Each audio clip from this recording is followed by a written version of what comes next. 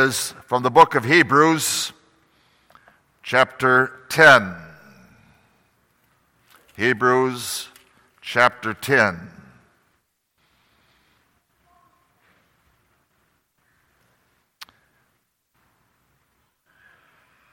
We'll read the first 23 verses.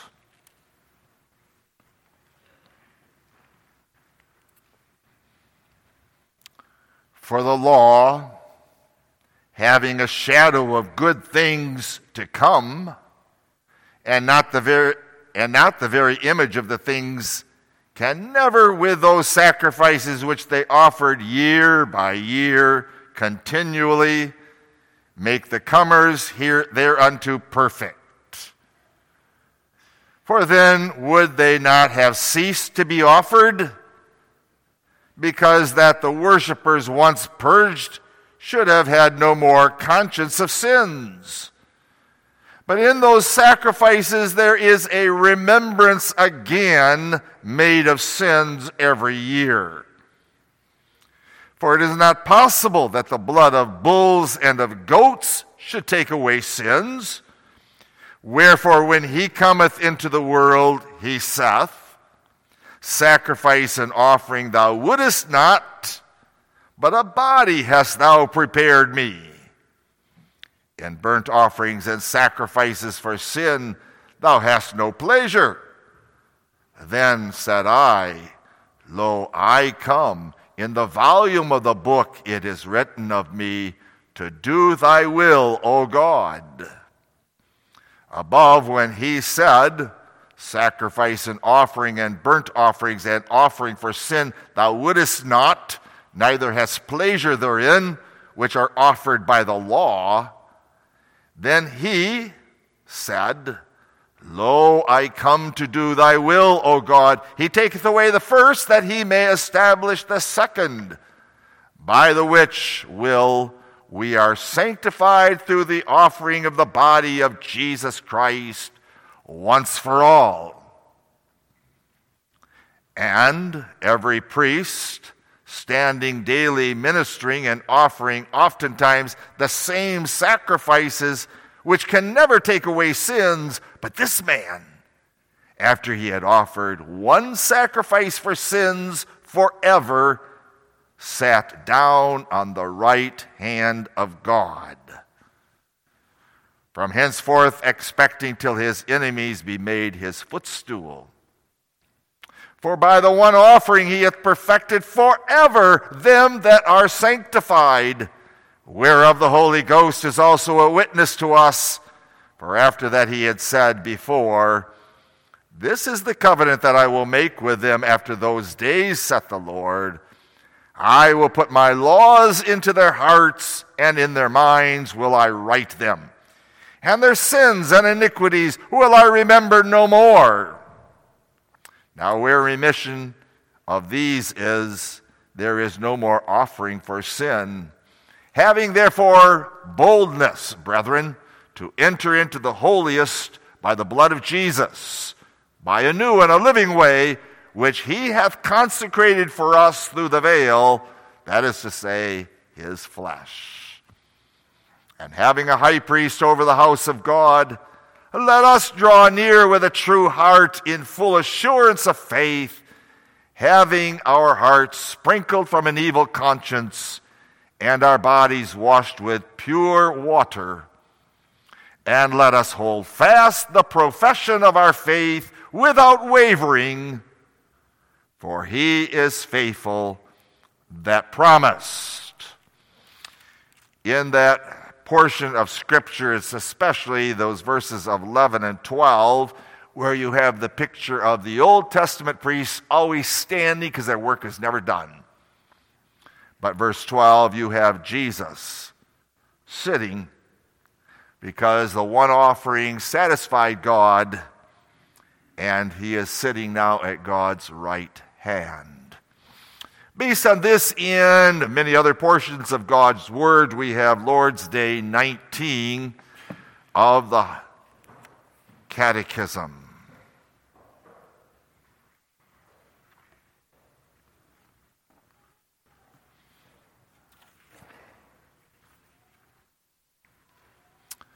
We'll be looking at questions 50 and 51 this morning. Why is it added, and sitteth at the right hand of God? Those words in the Apostles' Creed. Answer: because Christ is ascended into heaven for this end, that he might appear as head of his church, by whom the Father governs all things. What profit is this glory of Christ our head unto us? Answer: first, that by his Holy Spirit he pours out heavenly graces upon his members, and then that by his power he defends and preserves us against all enemies.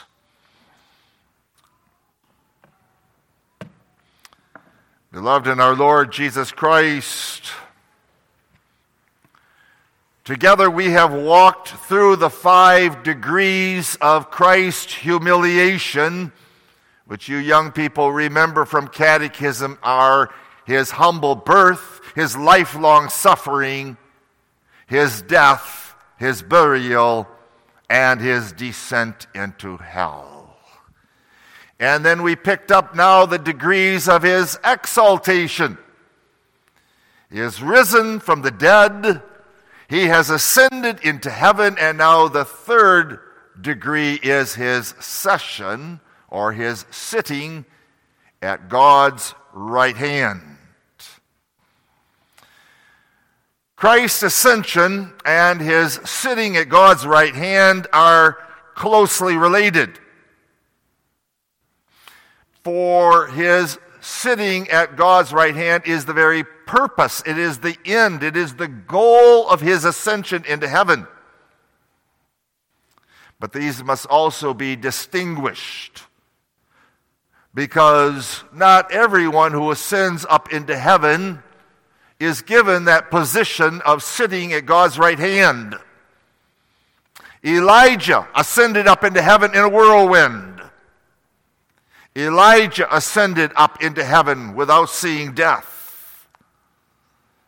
Angels were seen by the saints ascending and descending the steps into heaven, for they are God's servants sent by him from heaven to care for us, and they ascend up to heaven to also do his bidding.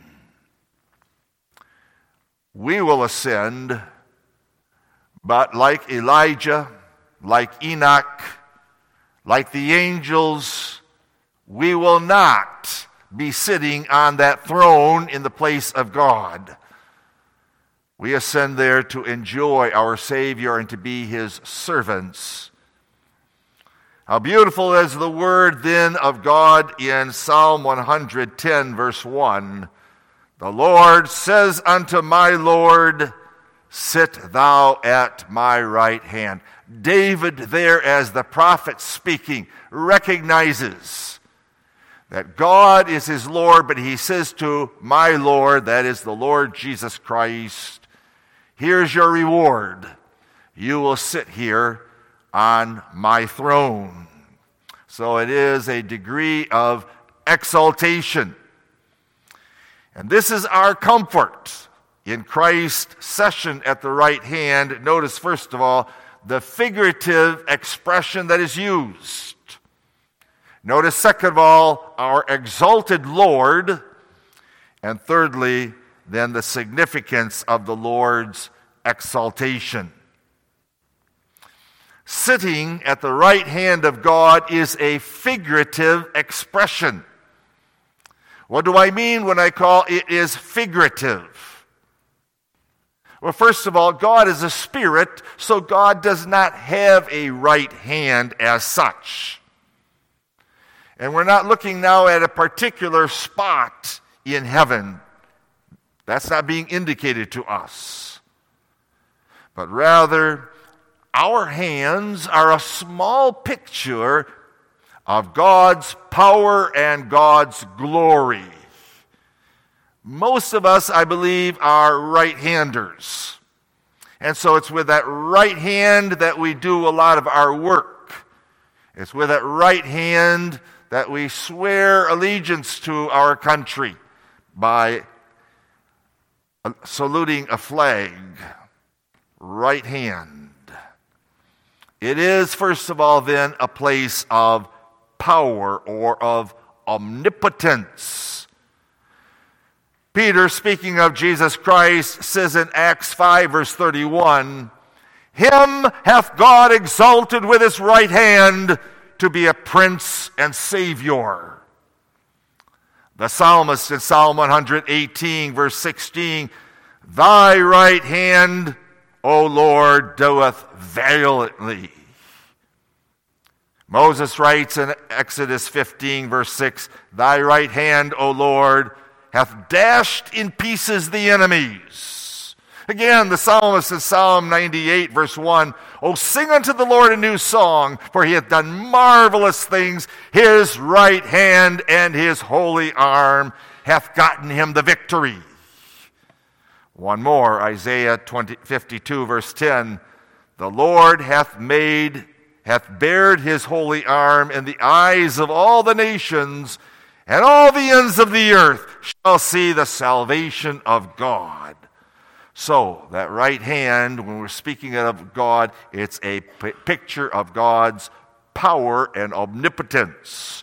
But it is, second of all, a place of honor, of glory, and of favor. You will recall, perhaps, boys and girls, that when Bathsheba came to see her son Solomon and he was on his throne, he placed his mother at his right hand. Or the mother of Zebedee's sons, asking that her sons might sit, yes, on Jesus' right hand and left hand in his kingdom. Pictured there is the 12 thrones judging. In the parable of Matthew 25, the parable of the talents, the sheep are conducted to God's right hand, and he says, "Blessed are ye of my Father, inherit the kingdom that is prepared for you from the foundations of the world." So notice in all these statements of Scripture, it is now Jesus sitting at the right hand. That is almost all the Scripture passages, not all of them. For if you remember Stephen, when he is being stoned by the Jews, we read in Acts 7, verse 55, "But he, being full of the Holy Ghost, looked up steadfastly into heaven and saw the glory of the Lord and Jesus standing on the right hand of God, and said, Behold, I see the heavens opened, and the Son of Man standing at the right hand of God." Or again, if we go to the book of Revelation, Revelation 5, verse 6, John writes, "And I beheld, and lo, in the midst of the throne and of the four beasts, and in the midst of the elders, stood a lamb as it had been slain."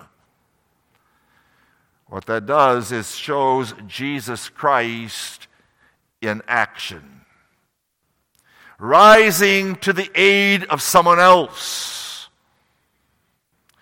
rising in order to take Stephen up into heaven with him at his death.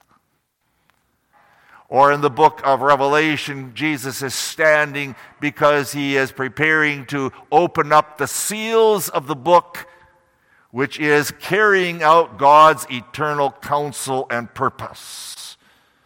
So Jesus Christ isn't just sitting in heaven, he is very active.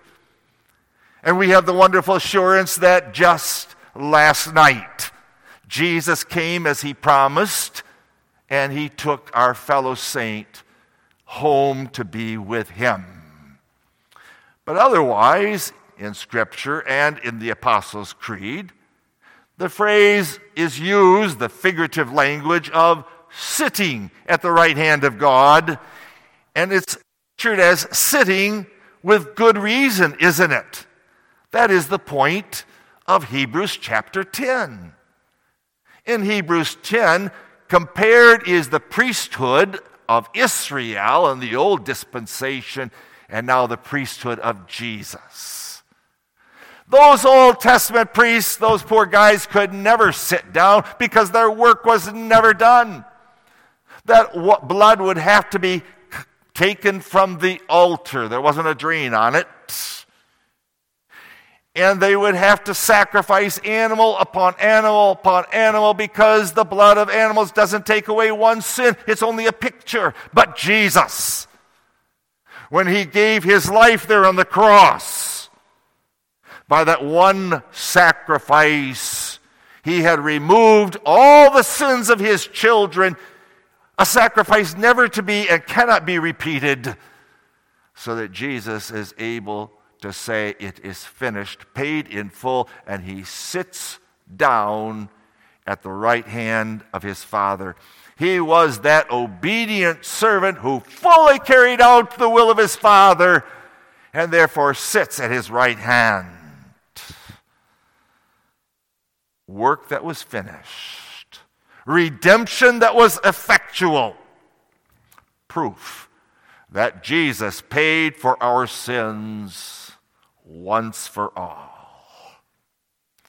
He sitteth at the right hand of the Father Almighty. So we have a threefold picture there, don't we?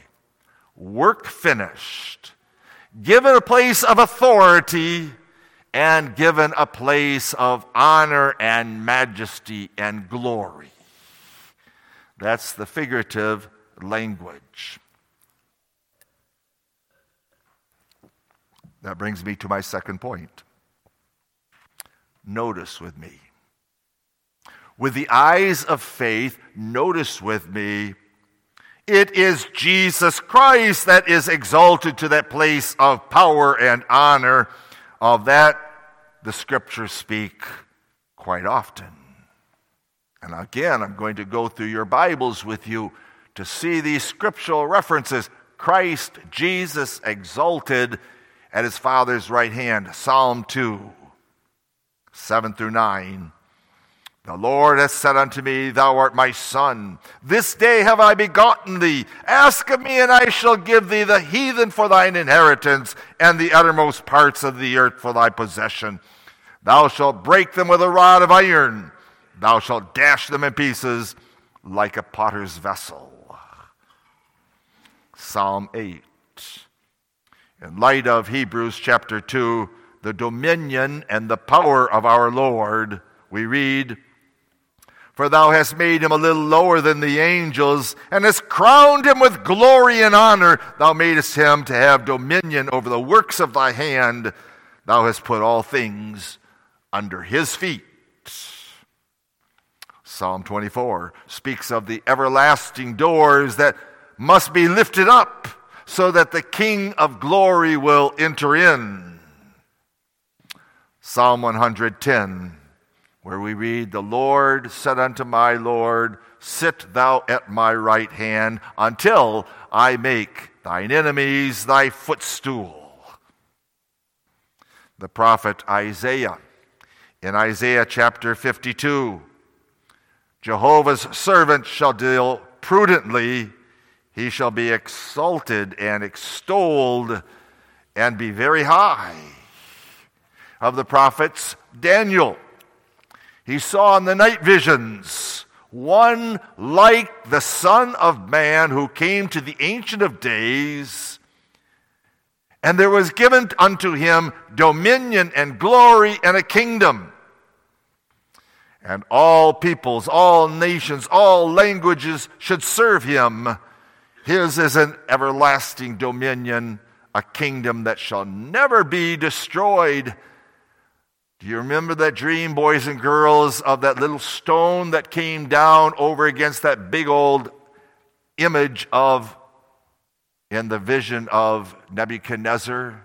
That little stone cut out without hands comes down from above, hits those feet of clay and of iron, and the kingdoms of this world are toppled. That's not the end of the story, though, is it? Not only are those four kingdoms represented in that image toppled, but then that little stone grows and grows and grows and grows and fills the whole earth. That is the kingdom of our Lord Jesus Christ. Or the prophet Zechariah in chapter 6.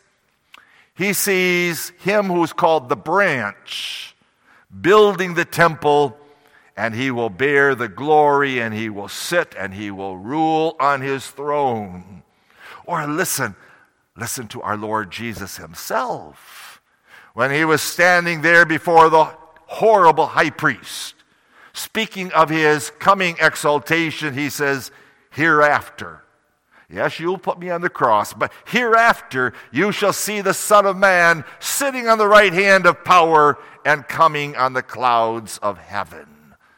Find that in Matthew 26. So he has not only Christ's rule right now in heaven, but also his coming again.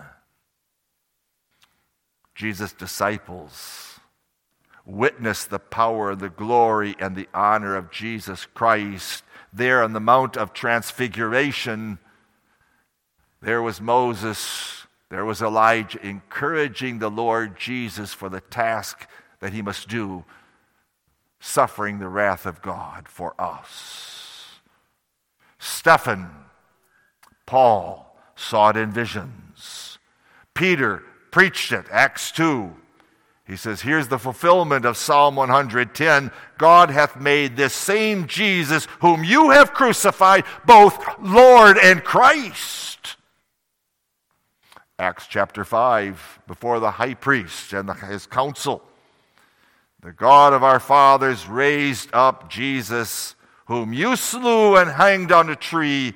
Him hath God exalted with his right hand to be a prince and Savior.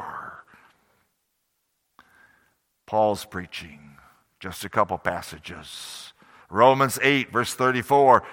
It is Christ that died, yea, rather that is risen again, who is even at the right hand of God. 1 Corinthians 15, verse 25 and following.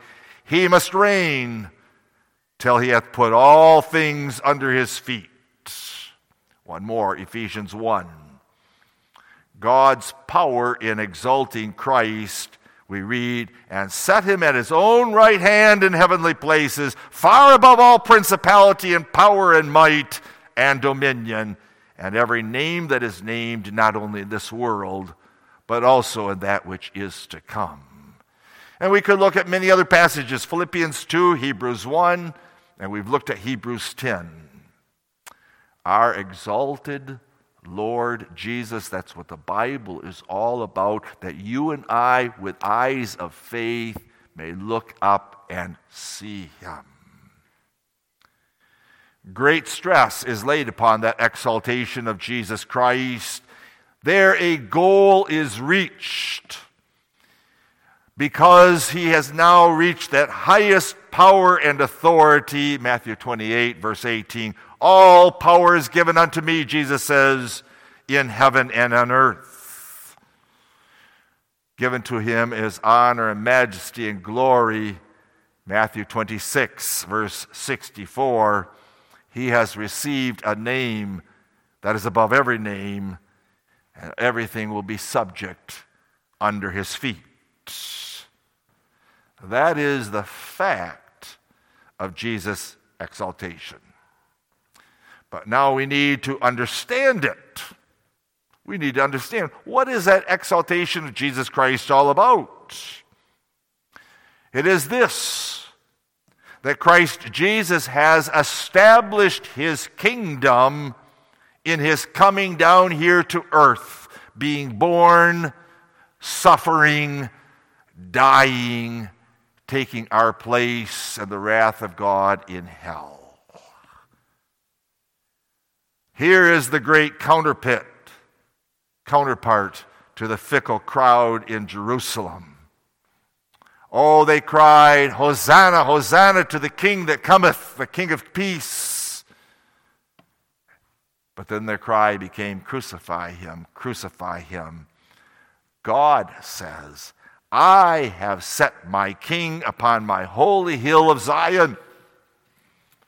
Psalm 2, verse 6. That power, that honor of our Lord Jesus Christ is His. It's not that of the triune God now. And it's not that power and glory that He had in His divine nature, where He has all power and glory. In other words, this power and this glory is not original in Himself, but notice it is given unto Him. And it was earned by Him. Jesus says, all power is given unto me. It's a power and a glory that was not eternal, but was bestowed upon Him after His resurrection. In other words, it's a creaturely power and honor. He is the Son of Man. He is God in our human nature. And He receives that power and that authority as the Messiah in our human nature to rule over all things as the head of the church. God hath exalted the head of the church, our Savior, to that position. Christ is there in heaven in our human nature. The only begotten Son of God in His flesh was humiliated, and now the Son of God in our flesh is exalted. You and I have then our flesh up in heaven, glorified and endowed with power and glory. He has received that as our mediator.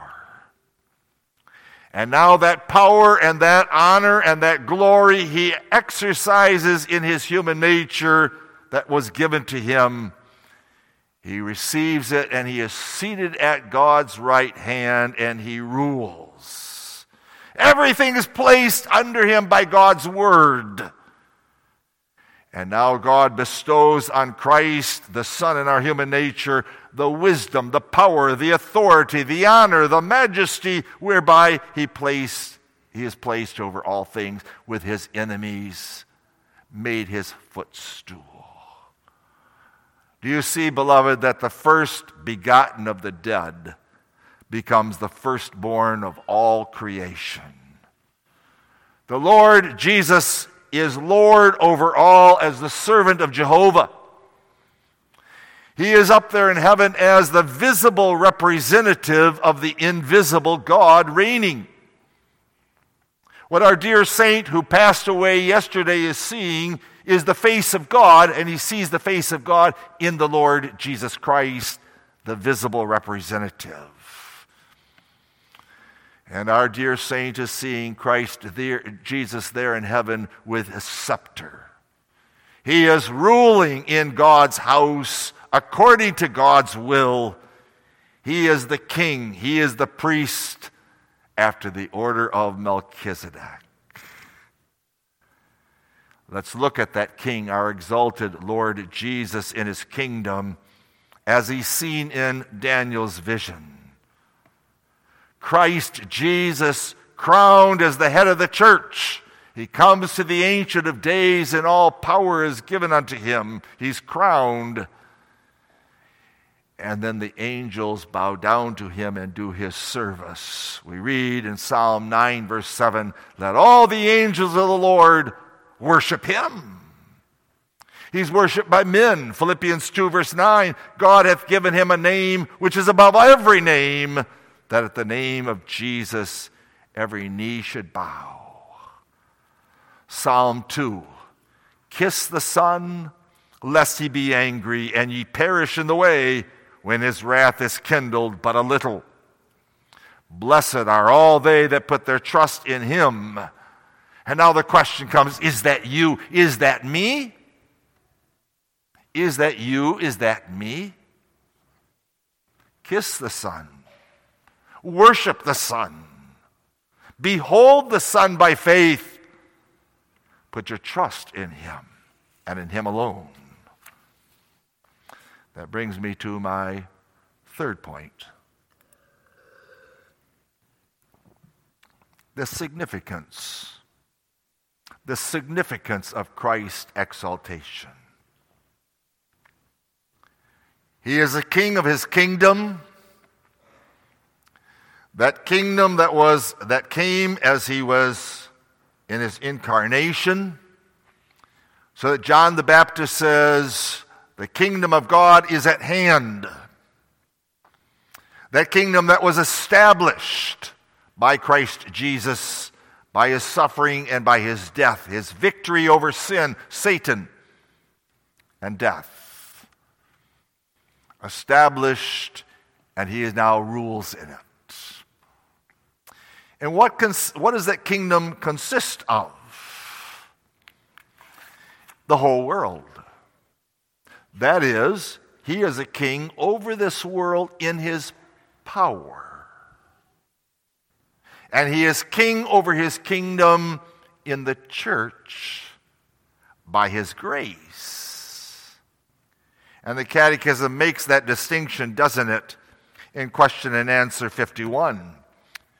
What profit or what benefit is this glory of Christ, our head, unto us? First, that by his Holy Spirit he pours out heavenly graces upon us, his members, and then that by his power he defends and preserves us against all of his enemies. Do you see that distinction in question and answer 52? This is our benefit. Now you say, why that distinction? That he, in his power, rules over the world in power, and he rules over his church in his grace. Why that distinction? Well, because this world is not his kingdom. This world is not his kingdom. This world will not become Christianized.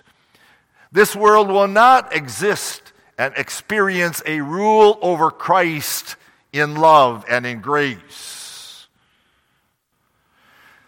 It's not our calling to bring about a perfect Christian kingdom here on earth. I want to emphasize that a moment because that was the thought of the postmillennialist, and that is a thought held now by many of our Christian colleges and also by many Reformed churches. The thought that we have to make Christ king, that we have to crown him Lord of all, and then we make his cause to prosper. It's really kind of like Eli's two wicked sons. They thought they could take in their arms, the ark of God into battle. They would force, really, God to act on their behalf. And then they would make the perfect peace of Israel. And so the thinking of many of these teachers in Christian colleges, pastors in churches is, we have to make this perfect world. That's the cause of mankind. That's the kingdom, really, though, of the kingdom of Antichrist, not Jesus Christ. Antichrist will have an earthly kingdom. He will bring the nations together in peace and prosperity. But behold, that's not Christ's kingdom. For as Jesus said to Pilate, my kingdom is not of the world. That is the kingdom of the social gospel. And that's the thought of many Christians, that now we have to redeem this world. We have to redeem the arts. We have to redeem the dance. We have to redeem the world. In other words, almost in their thoughts, what would Christ do without us? Do you think Christ needs you or me to establish his kingdom and make him a king? God forbid. Christ is king. God the Father has given him that position because he was the obedient servant. Christ is Lord over all, not by our efforts, but God has established He is supreme, not only because He has the right, but because He exercises. And that's why you have the Old Testament types, don't you? David was a king. Yes, he was a king over finally the 12 tribes of Israel, but he also became the king over his enemies, who he ruled in his power, the nations around, whether it be Moab, whether it be the Philistines, whether it be the Amorites, and the list goes on. So also Christ now is Lord over all. He opens His kingdom by His word and by His Spirit. And He shuts His kingdom also according to the will of His Father. In other words, His kingdom is made up of those who are the elect, those whom the Father has given to Him before the foundations of the world in order to redeem and to save and make His citizens. And over against the elect, God also before the foundations of the world determined the reprobates, the enemies, the world that we live in, a dark world, the people going to hell. There was a Reformed pastor who made this mention in a sermon when he was trying to stress evangelism, and it was a heretical statement. He said, people are going to hell, and it's our fault. He say, it's our fault because we didn't witness as much as we should have. Beloved, we need to witness. The church is placed here in this dark world for that reason. But no one, not one person is going to go to hell because of us.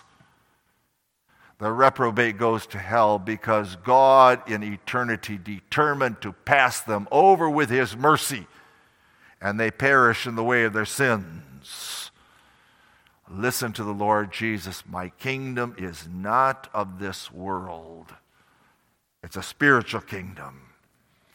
And so in His power and His might, He rules over all things, and He rules them in such a way that they carry out His purpose. In other words, this world, with all of its sin, is the stage on which the church is born, and the church shines as a light in the midst of darkness. The world exists for Christ's church. Christ rules this world with fruitful years, but also barren years. He rules this world so that there is prosperity of some, but there is also depression and failures. He rules over men and angels, but also over the devil and the demons. He rules over the secret intents of the hearts of men. He controls their places and their counsels. He raises up a Cyrus, an unbelieving man, in order to use him with His wisdom. Send these people back to their own country because they're going to be more productive there, and I could collect the taxes. Cyrus didn't do it as a friend of God, but he did it as an agent of God. God's people came back home. God was at work there before the cross, turning the Pharisees and the Sadducees against Jesus Christ so that they, with wicked hands, put Him on the cross. God did it in His purpose so that He could hang there as your and my Savior. Yes, Jesus Christ in the book of Revelation is the one found worthy to open up the book with the seals thereof, carrying out God's eternal decrees and purposes and counsel. So that Jesus says, all power is given unto me. And He uses that power now not to save the world, but rather to defend and to preserve God's people from their enemies. The church is here in the world with many enemies. Do you know them? Young people, can you name those 3 enemies? Satan, like a roaring lion. The sinful world that's going to tempt you like the Midianites did with their dances to the Israelites. And the worst enemy, probably the most powerful enemy, the one that's within each one of us, that old sinful man. Enemies, powerful. They have many means at their disposal in order to tempt us or otherwise to persecute us, as they persecute many Christians today in many different nations of the world. And while they seek to destroy the church with false doctrine, with compromise, with different views of marriage and divorce, with persecution and sword, Jesus is here in this world, ruling all things, just as God told Job, you can go so far but no further. Jesus Christ uses this sinful world also to try our faith, to make us stronger in our faith when we're assailed with those battles, so that we look away from this world as our home to our home above. He is the Lord of the world.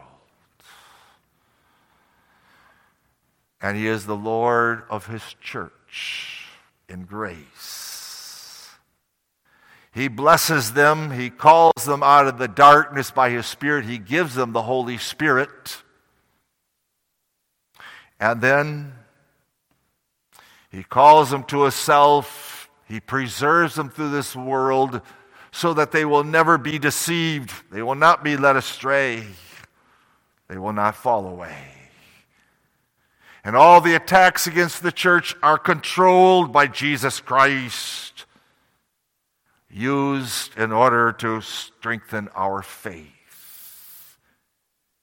And all the attacks of the world are that of a house divided against itself, whether it be the strikes or the boycotts or the wars, nations against nation, until the very end.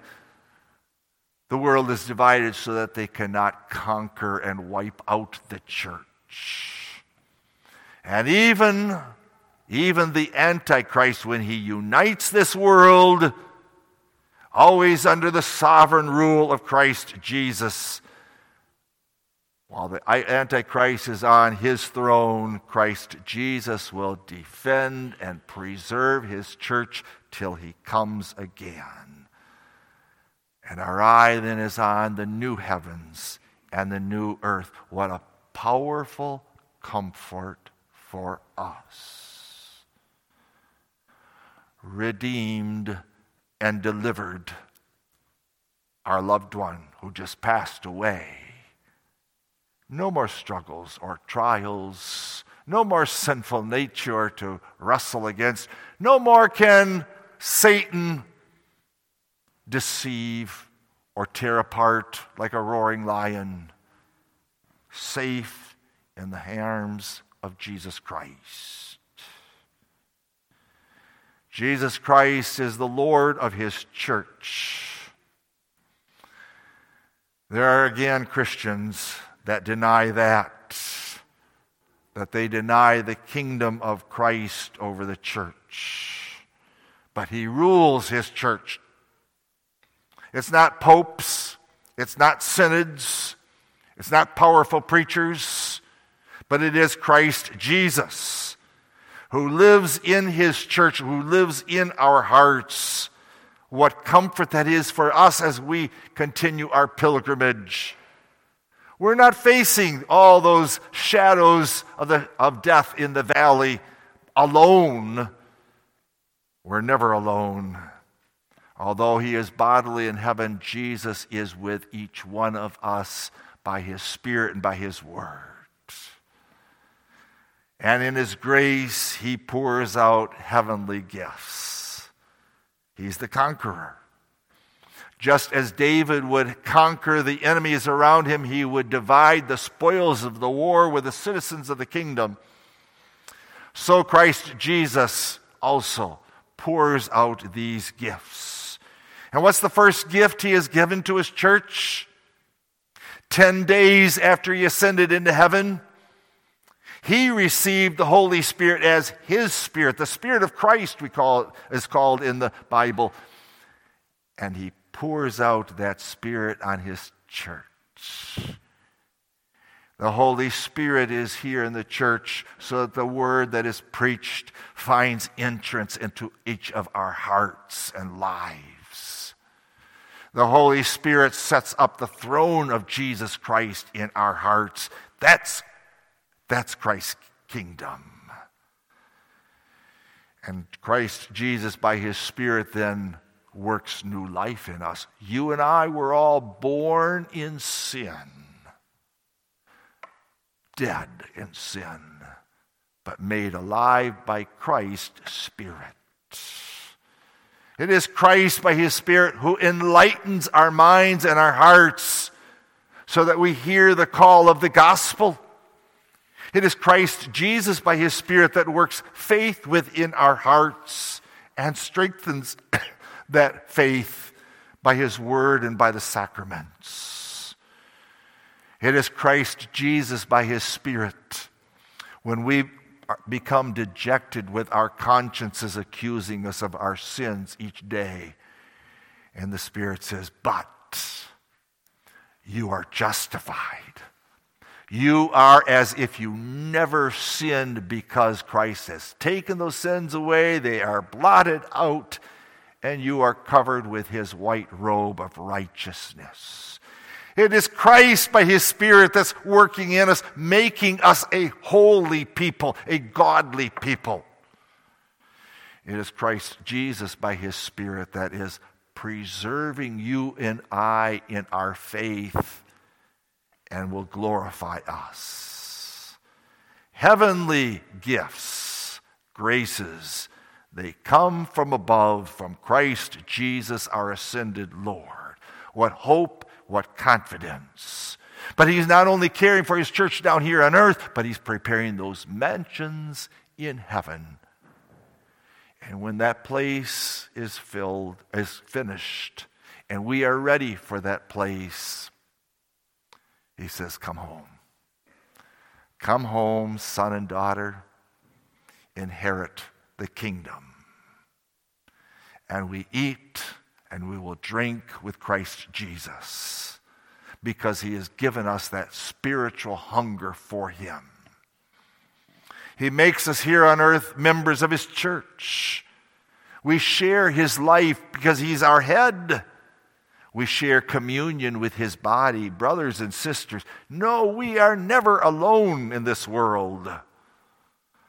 When one of us has a joy, we all rejoice. When one of us has a sorrow, we all weep. One people, one body. Christ over us always. And nothing can separate us from this Savior. Nothing in this world, no matter how fierce that world or the devils are, and not even death itself, the last enemy, nothing can separate us from the love of God in Christ Jesus our Lord. Do you see him by faith? Do you rejoice? Jesus Christ is there in heaven, sitting at God's right hand, working all things for the benefit of his church. What a Savior. Christ, kingdom, the church, our Christian schools, Christian institutions that care for aged folks. Christ rules them all for our benefit, and he's coming for us. Amen. Oh, Father, as those Greeks came to the disciples with a request, sirs, we would see Jesus. Open thou our eyes of faith this morning, like the eyes of Stephen were opened, to behold Christ in heaven, sitting at thy right hand, but also standing ready to be in action to care for his church and to take her home to glory. Thine is the honor and the glory, the power, now and always. Amen.